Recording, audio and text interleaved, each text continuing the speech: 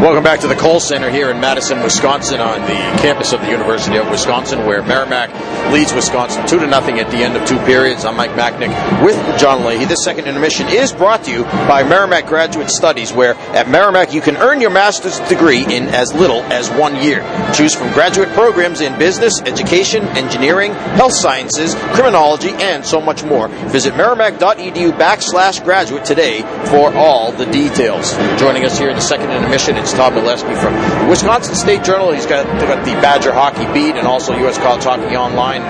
Todd, kind of a different game tonight than it was last night. Merrimack's played much better. Wisconsin not as well. Yeah, I would agree with that. I think you're seeing a little bit what we saw last night. Merrimack doing really well in the neutral zone on the forecheck, really making it difficult for Wisconsin to get anything going. Basically, any movement towards the Merrimack net. And there was some of that last night, but I think it's been better tonight for Merrimack. You can see that there's more intensity on it. There's more of a push to keep Wisconsin in their own end. Yeah, I thought first period, I mean, both these teams, I think, want to be puck possession teams. They both want to, both coaches have talked about that they want to possess the puck. They don't want to give up the puck. And last night, Wisconsin did a better job of that for most of the night. Tonight, especially in the first period, Merrimack did a better job. It was more even, I thought, there in that second period, but Wisconsin hasn't been able to break through yet. No, and it's, they're maybe a little bit surprised by that, Wisconsin is, because they're used to things coming maybe a little bit easier than they have tonight for them. They've been a team that's been able to get shots on goal and get good shots on goal, and we haven't seen a whole lot of those tonight for them. Merrimack's doing a great job keeping the traffic away from the front of the net, and maybe Wisconsin could be a little harder, a little bit grittier, but I say you give credit to Merrimack on that too, that they're not giving up the front of the net very easily. Yeah, I mean, only having talked with Tony Granato, the new head coach for Wisconsin, last night and then again tonight, I definitely get the sense that he knows he's building the program here still, and he's got an awful lot of talent, but the guys need to know the things that they need to do, especially in terms of working hard. And last night, from the Merrimack standpoint, the feeling was they didn't put in the effort that they needed to put in, whereas probably Wisconsin did. And maybe tonight it's kind of turned on its head a little bit, and Wisconsin's maybe not coming up with that kind of effort that they need. And that's the kind of thing I think that Tony Granato wants his team to learn, that it isn't always going to be easy, and you are going to have to work for it. Yeah, they need to see those lessons and see them in action, and I think they're getting that tonight here on their home ice. They're getting the play dictated to them in a lot of ways, and they're a team that's still a little bit finding its way. They were, by Tony Granato's own admission, coming into the season, when he first got this team last March into April, they were a fragile group. That the last two seasons were really bad and really took a toll on a lot of those players, and they needed to build them back a little bit to get the confidence going. And you've seen a little bit of that starting. They've had a pretty decent start, but it's going to be a process there, and I think it'll take some time. Maybe the second half of the season, they'll start to see things a little bit more in a way where they can build on the confidence that they've started with this season. I wanted to ask you, it's surprising so much, just 12 wins in the last two seasons. They had 4 2 years ago, 8 last year, but a team that won the national championship in 2006, a team that won the Big Ten just a couple of years ago as well. What happened over the last couple of years? Well, a lot of, when it happens, you look back at recruiting a lot usually, and it's no different here. They missed on a couple of recruits that they probably should have gotten.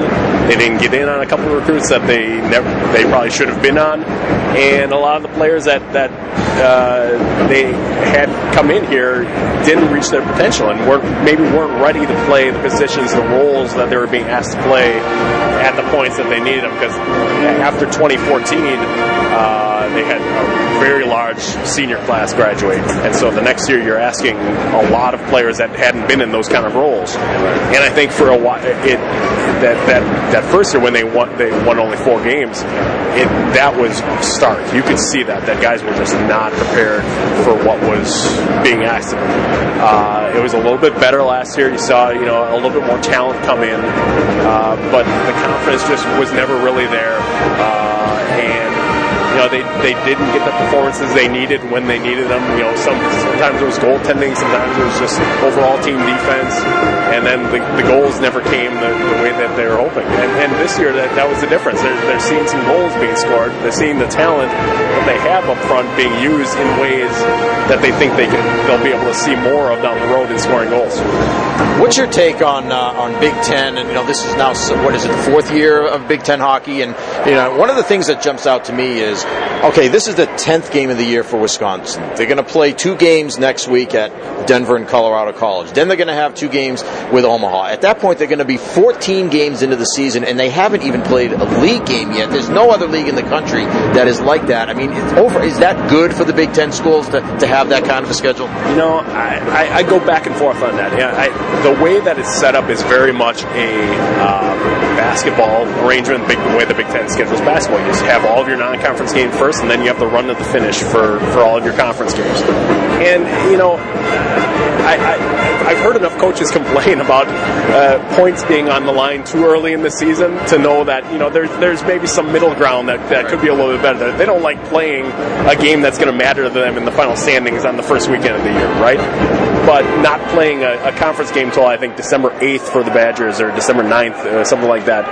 That's a little bit of the other extreme. And I think maybe down the road in a few years when the scheduling kind of comes back around, you're adding Notre Dame next year. That'll change things a little bit. So presumably you'd get into league play at least 2 weeks sooner. I think you'll have to. Someone will have to be. And so I think it'll change a little bit, but there's still that mentality that, non-conference is for early in the year, and play the conference games down the stretch and see where that shakes out from there.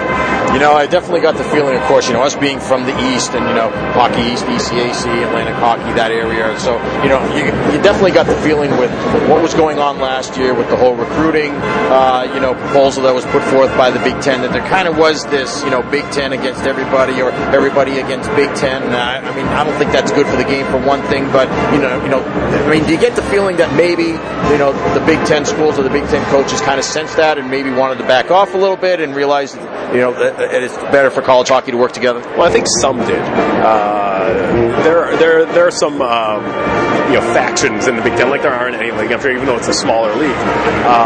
But you have to understand that the Big Ten, as administration, is thinking about so many other sports, where that isn't the case with many of the other leagues. ECAC maybe, but they have their administration that's basically focused on hockey for the hockey league. Right. So being a subset of the Big Ten, you're dealing with all sorts of different complications and who's in charge and who's planning for what. And so the Big Ten thinks things more globally than in terms of NCAA sports than I think a lot of the other leagues do, because they can focus quickly on it. So I think that comes into play a lot and explains a little bit of why the Big Ten maybe, I think I described that age proposal as tone deaf last year, because you could look around at other coaches from other leagues and are like, what are you talking about?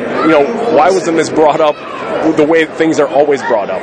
And the Big Ten, as a body, maybe is trying to turn that a little bit around and say, well, maybe this is the way things should be done, the way that they're done in other sports.